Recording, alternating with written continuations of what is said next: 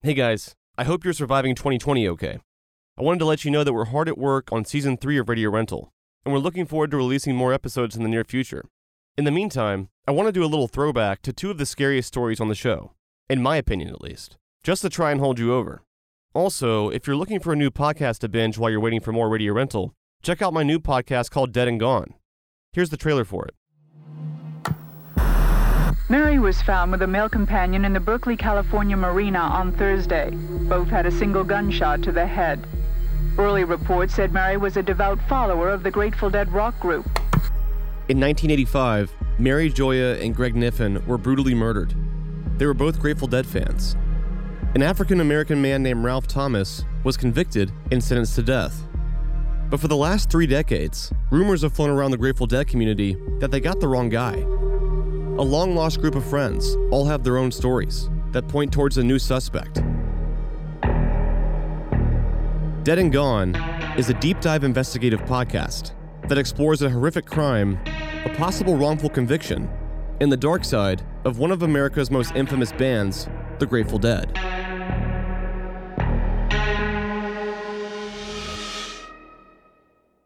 Dead and Gone is out right now.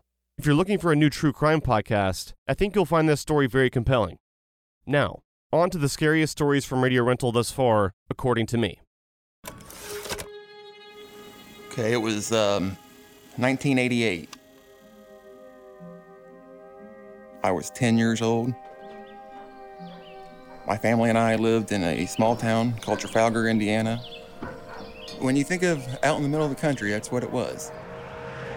We finally got a Dairy Queen, I think when I was in high school, and a gas station. That was big. All the kids knew each other. We all liked each other. Some kids are nerds and some kids are cool. But in the summer, on the street, everyone's friends. Everyone hangs together. It's your typical 80s childhood, you know, before computers. Everyone's riding their BMXs around town, playing Star Wars, G.I. Joes. Pretty much a Steven Spielberg movie. On our street that I lived in, there was about 5 houses, and in between was a giant wooded area. All these neighbors we knew. The Mitchells on one side, they rode our bus. They were a little older than me and my sister. Down the other street, we had Mr. Robinson. I mean, he's a really good guy. And then one of the other houses was a teacher of mine. They didn't have any kids.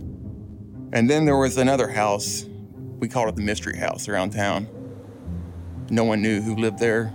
You could hardly see it. You could see it if you went back in the woods, but you could only see like the top story, the roof, the window. We kind of became fascinated with it, the kids around town. You know, we'd spy on the mystery house, try to catch any sign of people coming in or out, and we never did, really. You could tell they wanted their privacy. No one knew who even lived there, really. The look of the house was it was different than all the other houses. You know, this is the 80s in Indiana. Most are just 1-story brick houses. This was like 3 stories, very gothic. It just stood out. It was out of place. And it wasn't just me. The other kids, we talked about this house too. We talked about vampires, you know, stuff like that. I think my buddy Mike Earlywine said that he saw a vampire. You know, we made up stories. It was a house that was connected to the woods that we were all connected to, but no one knew a thing about it.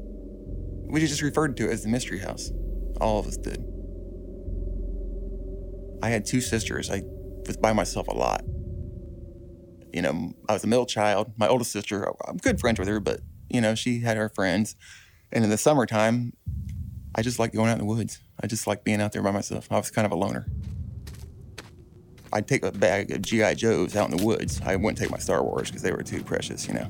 But G.I. Joe, that was fine to put in the creek or bury, or play in the woods with. And one day I went back there.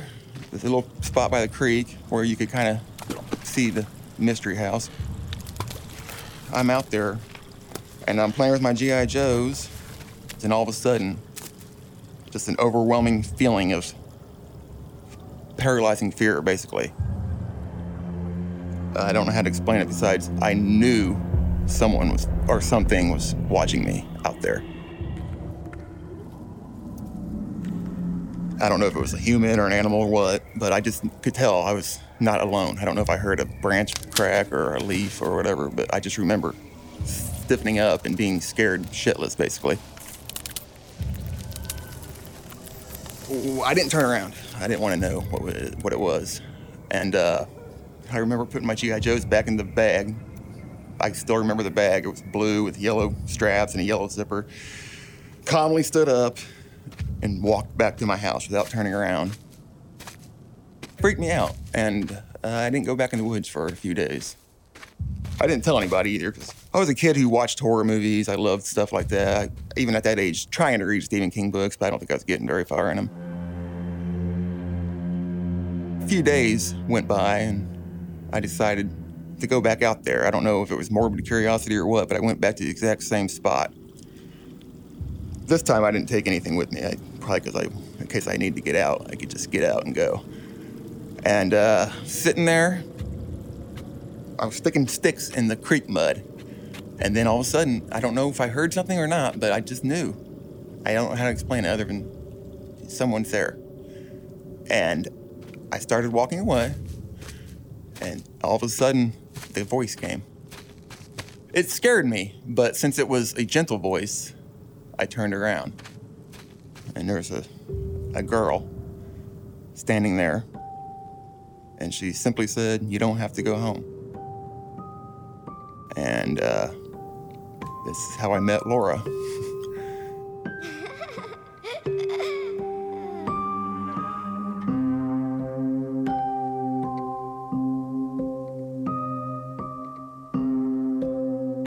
Laura was kind of strange looking on. She had like a mop top hair, kind of messy. Her clothes were kind of weird. She explained to me that she lived in the mystery house. She was an only child, and that she was home taught. That's how we struck up our friendship. She was wearing clothing that you shouldn't be wearing in the summer. She had a long sleeve flannel, buttoned real high. It looked very uncomfortable to me. It was like too tight in some spots and too baggy in other spots. And her hair was like a mop top, kind of slobby, like she hadn't combed it. For like a week or two, I kept going out there and hanging out with Laura, who I just was having fun out there, I met a new friend in the woods, which is kind of strange. She explained to me that her room in her house was the whole top floor, like a giant attic to herself. You could see one window from the area in the woods, and that was her window. The way she made it sound was a giant, basically, toy room. She just told me she was homeschooled and that her parents let her basically run the top floor of the house, basically like a giant toy room. Never gave me their names, never invited me up, definitely didn't invite me up to the house. I don't know if I invited her to my house, to be honest with you. I think we kind of just agreed to have our meeting spot out there. Eventually, she took me around to a spot on the other side of her house, which I had not been to previously. She showed me a swing hanging from the trees. It was a wood swing with rope, and it was attached to two different trees, but the branches came together. She swung on it. I remember pushing her. She asked me about my life a lot. I just pushed her while she asked me questions about my life. And whenever I'd ask her about hers, very vague, not much answers. She never said much about her parents. I don't know why. I got the feeling something was kind of off there. I asked her why she was homeschooled. I didn't quite understand what that meant at the time. I wanted to ask her if her parents were strange, but I never did. She didn't want to talk about herself.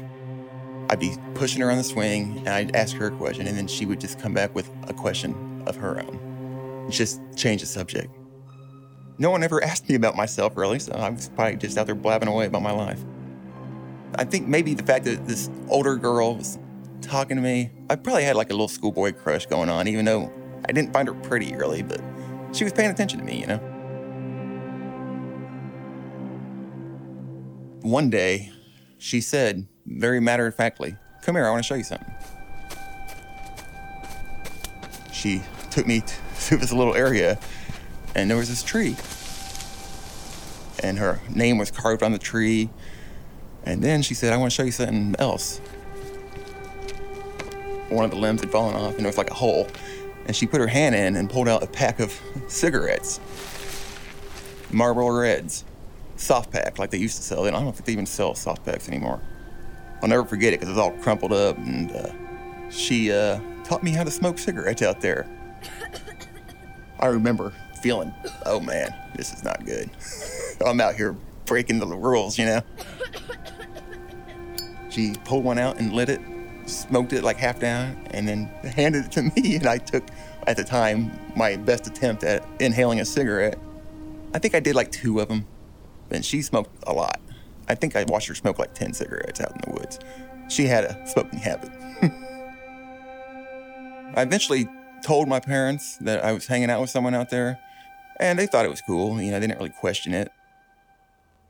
My older sister kind of teased me, saying I had a girlfriend out there. And, you know, looking back on it, I probably did have a little adolescent crush that I developed on this 11-year-old, and I'm 10, and she's teaching me to do bad things and showing me around. And then one day, I went out there, and she was gone. I went back out there a few times, and she never came back. I just thought maybe she didn't want to come back out, or I didn't know. You know, maybe her parents caught her smoking out there. But she never came back. For weeks that summer, he played in the woods with his new friend Laura. And one day, in what seemed like a blink of an eye, she was gone. But little did he know at the time, the story of Laura was far from over.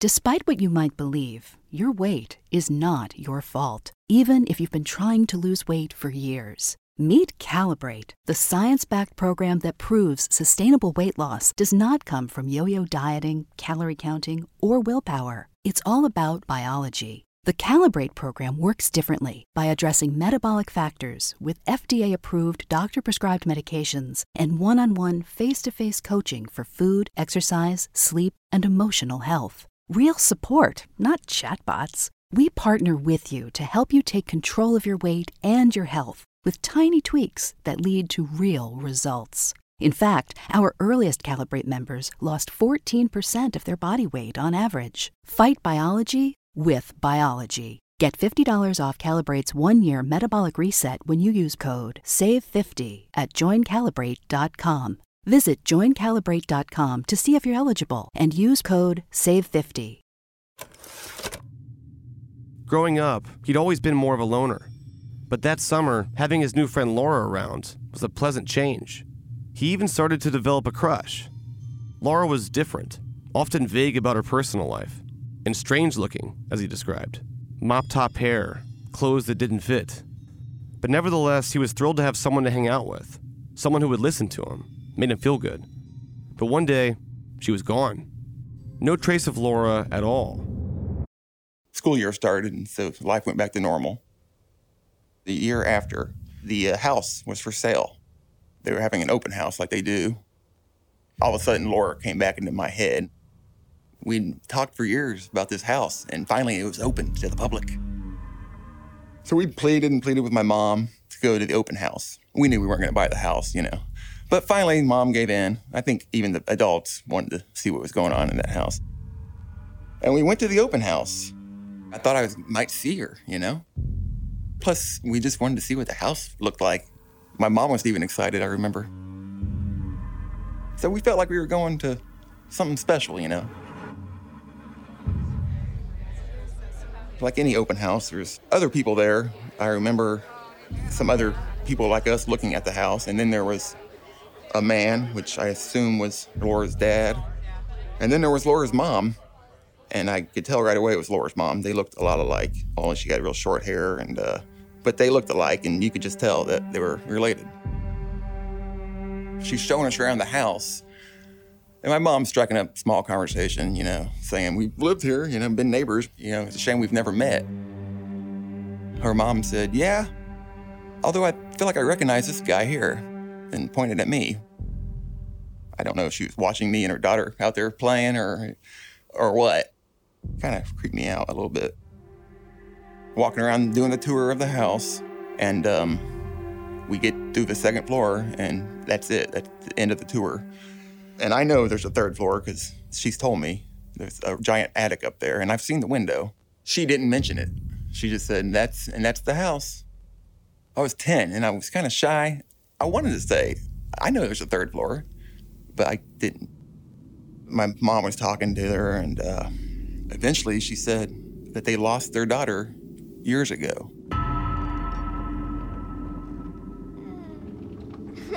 She said her daughter had passed away. And at that point, I'm freaked out. She said years ago. It hadn't been years since I hung out with the girl. Me and my sister, I'll never forget, we looked at each other and thinking, who have I been out there hanging with? I must have looked funny because the mom said to me, "What's wrong, buddy? Looks like you've seen a ghost." I just wanted to get the hell out of there. You know, I played out there on multiple occasions. She never came into my house or anything, so no one saw her but me. She was not in school. There's no yearbook pictures to look up. We were walking to the car, and my mom said, "No more. No more going out there. I don't know what's going on here, but you're not going out there by yourself anymore." I don't know if she believed in ghosts or what, but she, you're not going back out there without someone's supervision. It wasn't real scary until we got back to the house, and I was thinking about the ramifications of what, oh my God, is it a ghost? Am I playing with a ghost? And I didn't think she was dead. It's still creepy thinking about it. It's been 31 years. Already with my interactions with Laura, I already had a bad vibe about her parents because she would never talk about it. I didn't trust the lady. I thought Laura was in that house. I honestly thought Laura was locked in the attic. Maybe something bad's going on up there. I physically had pushed this person on a swing. I don't know, I just feel like I wouldn't be able to touch a ghost. And I smoked a cigarette. I didn't take the cigarettes out there myself. I was 10 years old. I didn't have a way of getting cigarettes. After the open house, I disobeyed my parents one time and did go back out there. I kind of thought maybe Laura was locked up there. I thought she was being held hostage or something in the house. Being a kid, very curious, thought maybe I could save Laura, I think. And I thought maybe if she was in the window, maybe she'd try to signal me. And I went out to the exact spot. And I went to where I could see the window. And I looked up at the window. And sure enough, I was being watched. But it wasn't Laura. It was her mom staring at me like she was waiting for me. And it scared the piss out of me. She was staring right at me out the window. There was no smile, just staring at me. I turned around and got the hell out of there. My sister coined the name Laura of the Woods as the ghost out there, and it sounded like a pretty cool name. So eventually it kind of became a cool story. And I was telling my buddies that I had a little ghost friend out there, and Laura of the Woods, out there roaming the wild woods at night or whatever. And it kind of became a myth of its own. But I didn't think it was a ghost, really. I just kind of went with the ghost story eventually in my head. Finally, I started believing it over and over. Eventually, a couple years later, my parents got divorced. And in that process, we sold the house. So I moved. And I never went back there for a long time. Eventually, Mr. Robinson passed away, and my Uncle Bill bought his property. So now I had a chance to go back, not to my house, but to the wooded area that I knew. And one day when we were at a cookout, I took my wife, which I'd told her a little bit about the story, but not too much. And my sister brought up, remember Laura of the Woods? We were all sitting around drinking beers, and I started telling the story again. I never told it fully to my wife. And then I realized after I was telling, I never told my family about the cigarette part and all that good stuff. So that came out. After a few beers, my wife and sister were like, okay, let's go see it. The spot that I hung out in with the swing and the tree. Mr. Robinson's trails were grown up, but they were still there. It was just like being a kid again. I was tracing my old footsteps. We're going along the trail, and finally we get to the part where I used to sit with my G.I. Joes, and we found it. The swing was amazingly still hanging there, although I wouldn't sat on it. It looked like it could have snapped at any moment. And the tree was there, and the name was still on the tree. And without really thinking, I walked up to it and put my hand in the tree and pulled out the old pack of cigarettes that was still there. We were all freaked out at this point. I thought I was maybe playing with a ghost, but now it's physical. I'm feeling this. So we're like, okay, it confirmed what I was telling them. What the hell was my childhood? What was I doing out there? It's true. Let's get the hell out of here.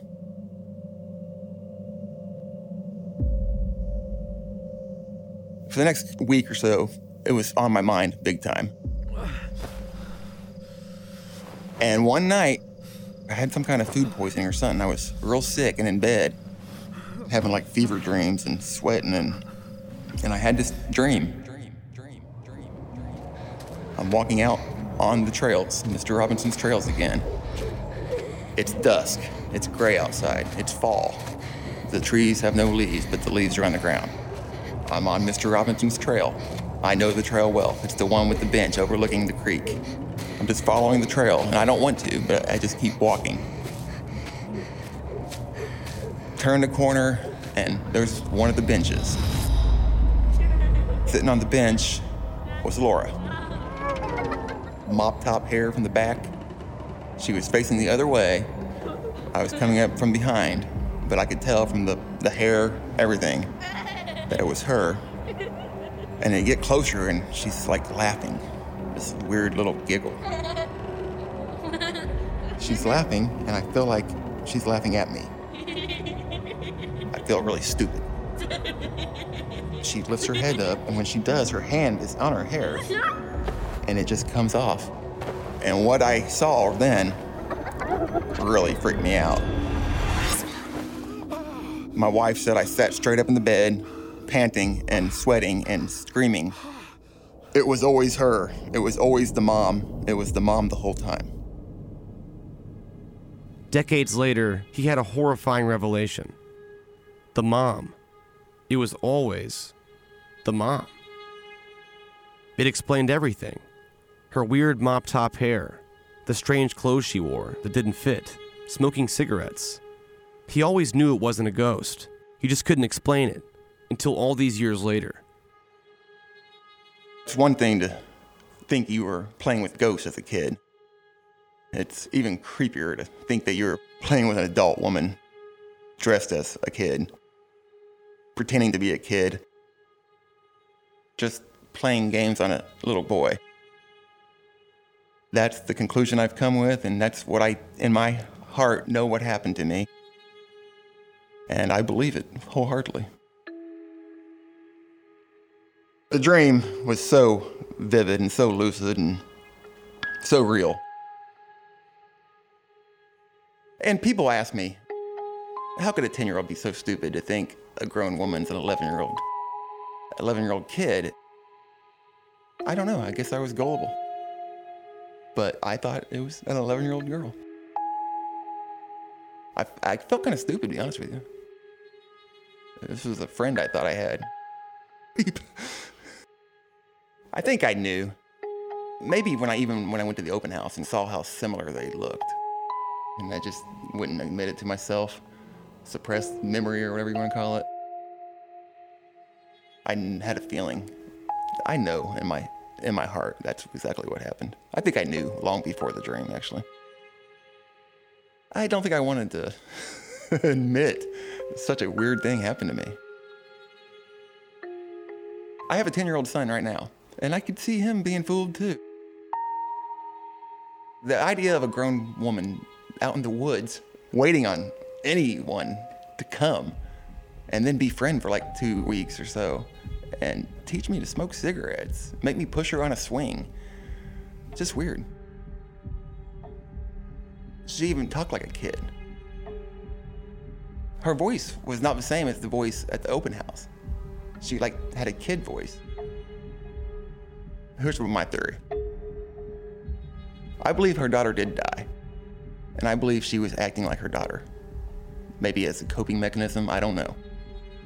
I just can't imagine a woman with no kids thinking that was a fun idea, unless she was just total batshit crazy. I feel like she did lose something, and she was trying to let it live through this weird game.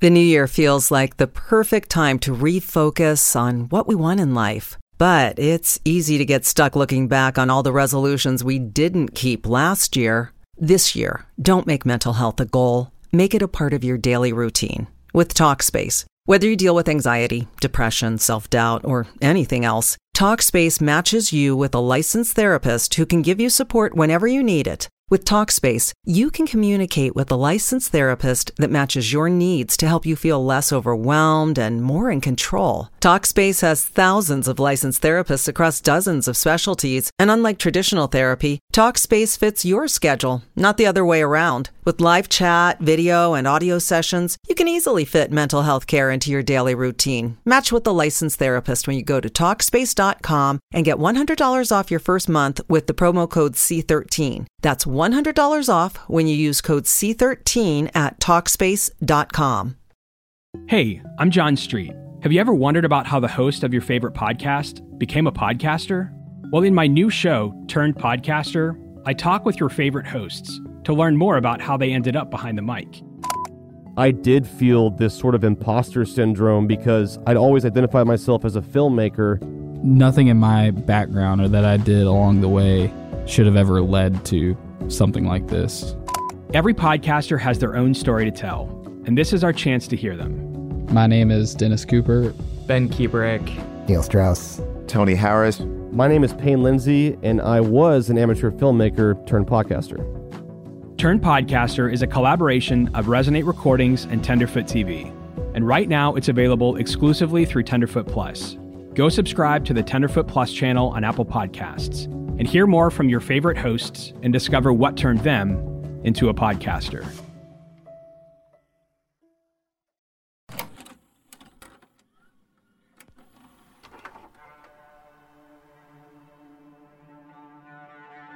In this next story, a man too intrigued to say no, too curious to turn around, finds himself in a whole world of trouble.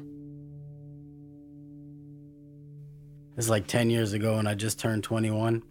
Me and my friend, we kind of went out one night, we were drinking.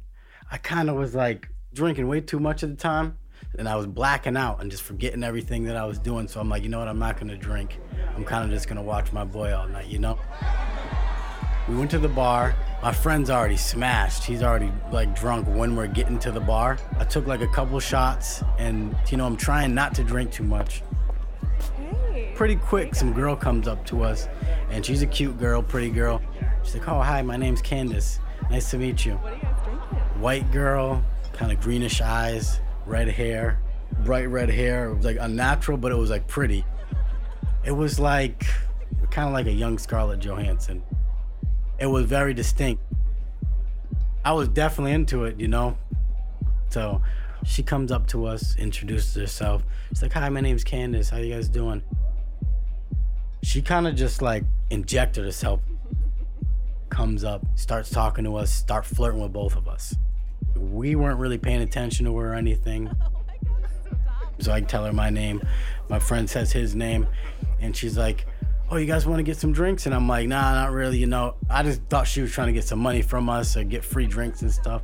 And she's like, no, I'll buy the drinks. All right, well, if you want to buy some drinks, go ahead. She starts buying us drinks. We're getting shots, we're getting beers. And I'm kind of giving them my friend because I don't want to get too drunk. And she's barely drinking. I don't even really remember seeing her drink. My friend's smashed at this time. He's drunk, he can barely stand. The bouncers see him drunk. And they're like, you gotta leave. So we're both carrying my friend out. He's sitting on the wall, like with his back on the wall, like sleep, you know what I'm saying? So I'm about to take him back to his car and she's like, oh, I'll take him home. Let me take him home. And I'm like, no, I'm not leaving him with you. It's all about him. Like, oh, let's go to my house. And he's not talking to her, not even responding to her. I kind of like intervened, and I'm like, no, he's too drunk. He can't go anywhere. I'm gonna take him home. He's messed up. And she's like, oh, why are you being like that? You're ruining a good time for him. Why would you do that? And I'm like, look, we can both go, but I'm not gonna let him go, be drunk and wake up in a house that he doesn't, without his car, without anything. It's just bro code. You don't leave your friends drunk like that. She just kept persisting at it, like, oh, I'll take care of him. Trust me, he's gonna have a good time. I'm like, he can barely stand. If you want to take both of us, then I'll go, but he's not going alone. And she presented to me like, how about me and you go to my house then? She was like, let's go get a couple drinks and then we'll hang out, like making me feel like I was a weirdo for not like drinking or like having fun. She's like, we're gonna have a good time, just come on. I'm like, all right, I don't got any money. I don't know how he's getting home. I don't know how we're getting more drinks because I don't have any money. She's like, look, I got the money. I'll pay for everything. I'll get him a cab home. We'll come to my house. We're going to have a good time. I'm like, all right, okay. So how can I say no to that? She calls a cab, put my friend in it, called his sister. Like, hey, he's coming home. He leaves. He's out of the situation now. I walk into her car. I got my arm around her, and I kind of stumble, and she's like, oh, you're really drunk, huh? Like, oh, you really got drunk in there. And I was like, yeah, I really got drunk. Does she have, like, a fetish for drunk dudes or something? We get in her car. I kind of, like, stumble to the door, open the door. I'm just acting more drunk than I am, because whatever her thing is, she wants me to be drunk, so I'm playing that role. Because I just felt like that's what she wanted, and I kind of wanted to see, like, what her whole game was. Like, once she seen how drunk my friend was, she stopped flirting with me. It was like a marathon to see which one of us got drunker first, you know? I kind of want to, like, gauge what her intentions are. So, kind of acting drunk. We're in the car now. We're driving. She's like, oh, you want to drink some more? And I'm like, not really. I don't have any money. You know, I hit her with the money thing again. She's like, no, don't worry about it. I'll buy the drink. I'll buy you a drink. What do you want? And I'm like, I don't feel like going to any bars. She's like, oh, I'll just buy something from the liquor store. I'm like, okay. Do you want to spend money? Just go get me a little pint of something and some apple juice. She's like, you don't want any more? I'm like, no, just get that. She goes in the liquor store. She comes out. I see her walk into the car. She has a bag. It was way more than a pint. It was a whole fifth. Before she drives, she's like, take a shot. I'm like, what is going on? What is she, like, now I'm kind of sketched out. I don't want to get too drunk. I don't want to make a fool of myself. I don't want to black out. And I don't really trust her. At the time, I was just like, I don't want to seem like I'm lame. So I kind of just went with what she was saying. My plan was to drink everything that wasn't liquor to sober up and to not drink the liquor. I wasn't comfortable drinking at all. I kind of leaned the seat all the way back. So I drink all the apple juice. And I'm putting the liquor in my mouth, but spitting it back into the apple juice bottle, like when she's not looking. And I was buzzed, but I still had like my faculties to me, you know? I want to see what she's planning because I don't know what's going on. She said her name was Candace, and I'm kind of playing a little drunker than I am, and I'm like, hey, anyways, Carla, what are we doing? What's the plan for tonight? I'm calling her the wrong name, and she's just not reacting to it. Holding the conversation the same. So that's when I put together like, oh, well, she gave me a fake name, you know? Something inside me was like, no, this girl's up to no good. She's doing something funny. But then I was kind of curious at the same time. I was really mixed up emotionally, but I didn't know. I'm like, maybe I'm just being me. Maybe I'm just being paranoid. Something was up with her, you know? Now she's just driving. We're going to her house, and I'm like, hey, who's gonna be at the house? I don't really want to meet anyone, you know? She's like, oh, no one's gonna be there. Just gonna be me and you. You don't have to worry about anyone being there. We're gonna have a good time. Just relax. We pull up to the house. We get out the car, and I'm kind of like stumbling. She's holding me, bringing me into the house, and she's like, oh, you're really drunk, huh? I'm like, yeah, I'm real drunk. All right. Kind of like stumbling and like trying to like see like if she can keep my balance. She's like leading me to the door. She opens the door, I walk in, she closes the door and then locks it. The door was unlocked when we were coming in, and then she locked it when we were inside the house. Weird. if no one's here, why wouldn't she have the door locked? Now I'm kind of like, all right, there's something kind of sketchy about this. The whole house was dark. Nothing was on. I'm like, where's the bathroom? And she's like, oh, just somewhere over there. So it didn't seem like she was really familiar with the house. And I'm like, oh, I gotta go to the bathroom, And she's like, all right, just hurry up in there. I walk into the bathroom, shut the door, lock it, go to the toilet, make myself puke up all the liquor I drank. I just felt weird. Wash my hands, wash my face. I'm drinking the tap water. I'm just trying to sober up. I just felt weird, I walk to the door and I hear her talking. She's whispering to someone else. There's definitely someone else in the house. And I try to listen in and I hear her like, oh, he's drunk as hell. He can barely move. You do it. He's drunk. He can barely function. You do it. And I'm thinking like, you do what? Who's here and who's gonna do what? My first initial thought was to walk out and be like, who's gonna do what? What are you talking about? But when I walked out of the bathroom, she runs into another room. As I'm walking in, she's walking out, but she's walking out kind of fast, like she's trying to get away from me for some reason. I just see like the back of her head, her strange bright red hair, going into a room. And I was like, hey, what are you doing? Where are you going?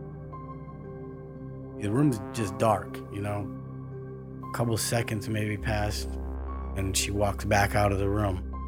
She's walking up to me. The room's dark. I can barely see. My eyes are adjusting from being in the bright bathroom. And when she walked up to me, I noticed like her face was just different. Kind of like looked her up and down, and I'm like, her face is different. But everything's different. What is this, a different girl with the same hair? And then I'm like, no, that's a wig. This is a different girl with the same wig on. Now my whole plan is get out of the house. I was panicking, like my heart was racing. I'm thinking, run out the front door. I'm like, the front door is locked.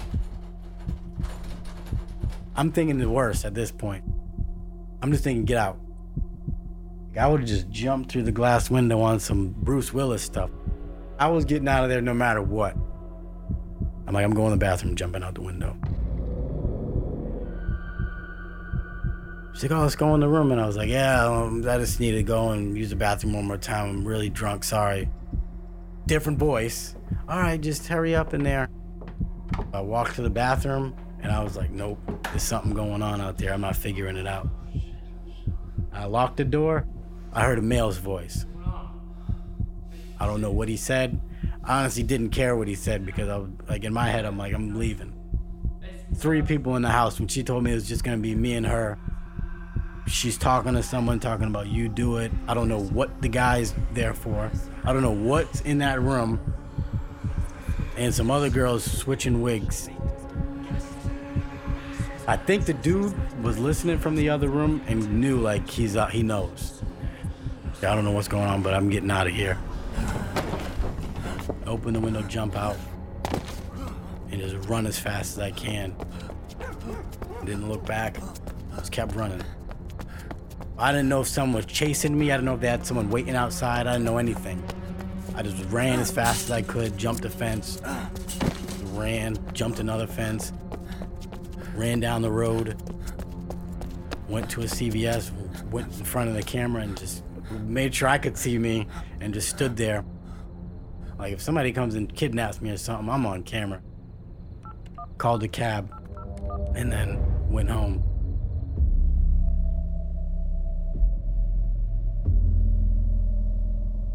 A different name, a different face, that strange bright red hair. What was she planning? What were they planning? What was inside that room? These questions were eating him alive. And when he finally returned to safety, his investigative mind kicked into gear. But to get anywhere at all, he'd have to go back to the house. The next day, me and a couple of my friends We went to the house. No one was there. It was vacant. Just empty. No cars in the driveway. I went to the neighbor's house, told them I needed the information for the owner, and they were like, no one stays over there. No one's been over there. It's a summer rental. They rent it out throughout the summer. I called the guy that was renting it out, and I was like, I know the house is occupied right now, but could I rent it out? And then he cut me off. He was like, oh, it's not occupied. It hasn't been occupied for 2 weeks now. Whoever those people were that I was in that house with, they didn't rent that house out and they didn't own it. Whoever it was, they broke into that house. They were planning something weird. Felt like I kind of dodged a bullet, honestly. They weren't trying to rob me for money because they're spending money on us. She's buying cabs. She's buying drinks for 2 people. She's going into the liquor store, buying bottles. You don't spend money to rob somebody. It definitely wasn't a robbery attempt. I tried not to think it was a murder attempt. It was definitely something malicious and definitely something not good for me. I just don't know what it was.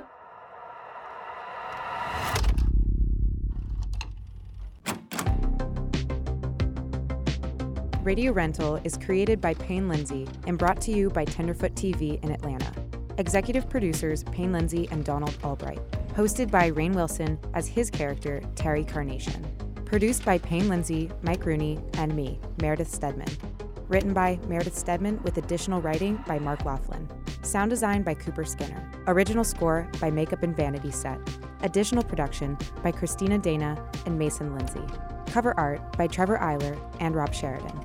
Voice acting by Ryan Jones, Casey Willis, and the Tenderfoot TV team. Shout out to Tiny Doors ATL for the creation of our real-life miniature radio rental store.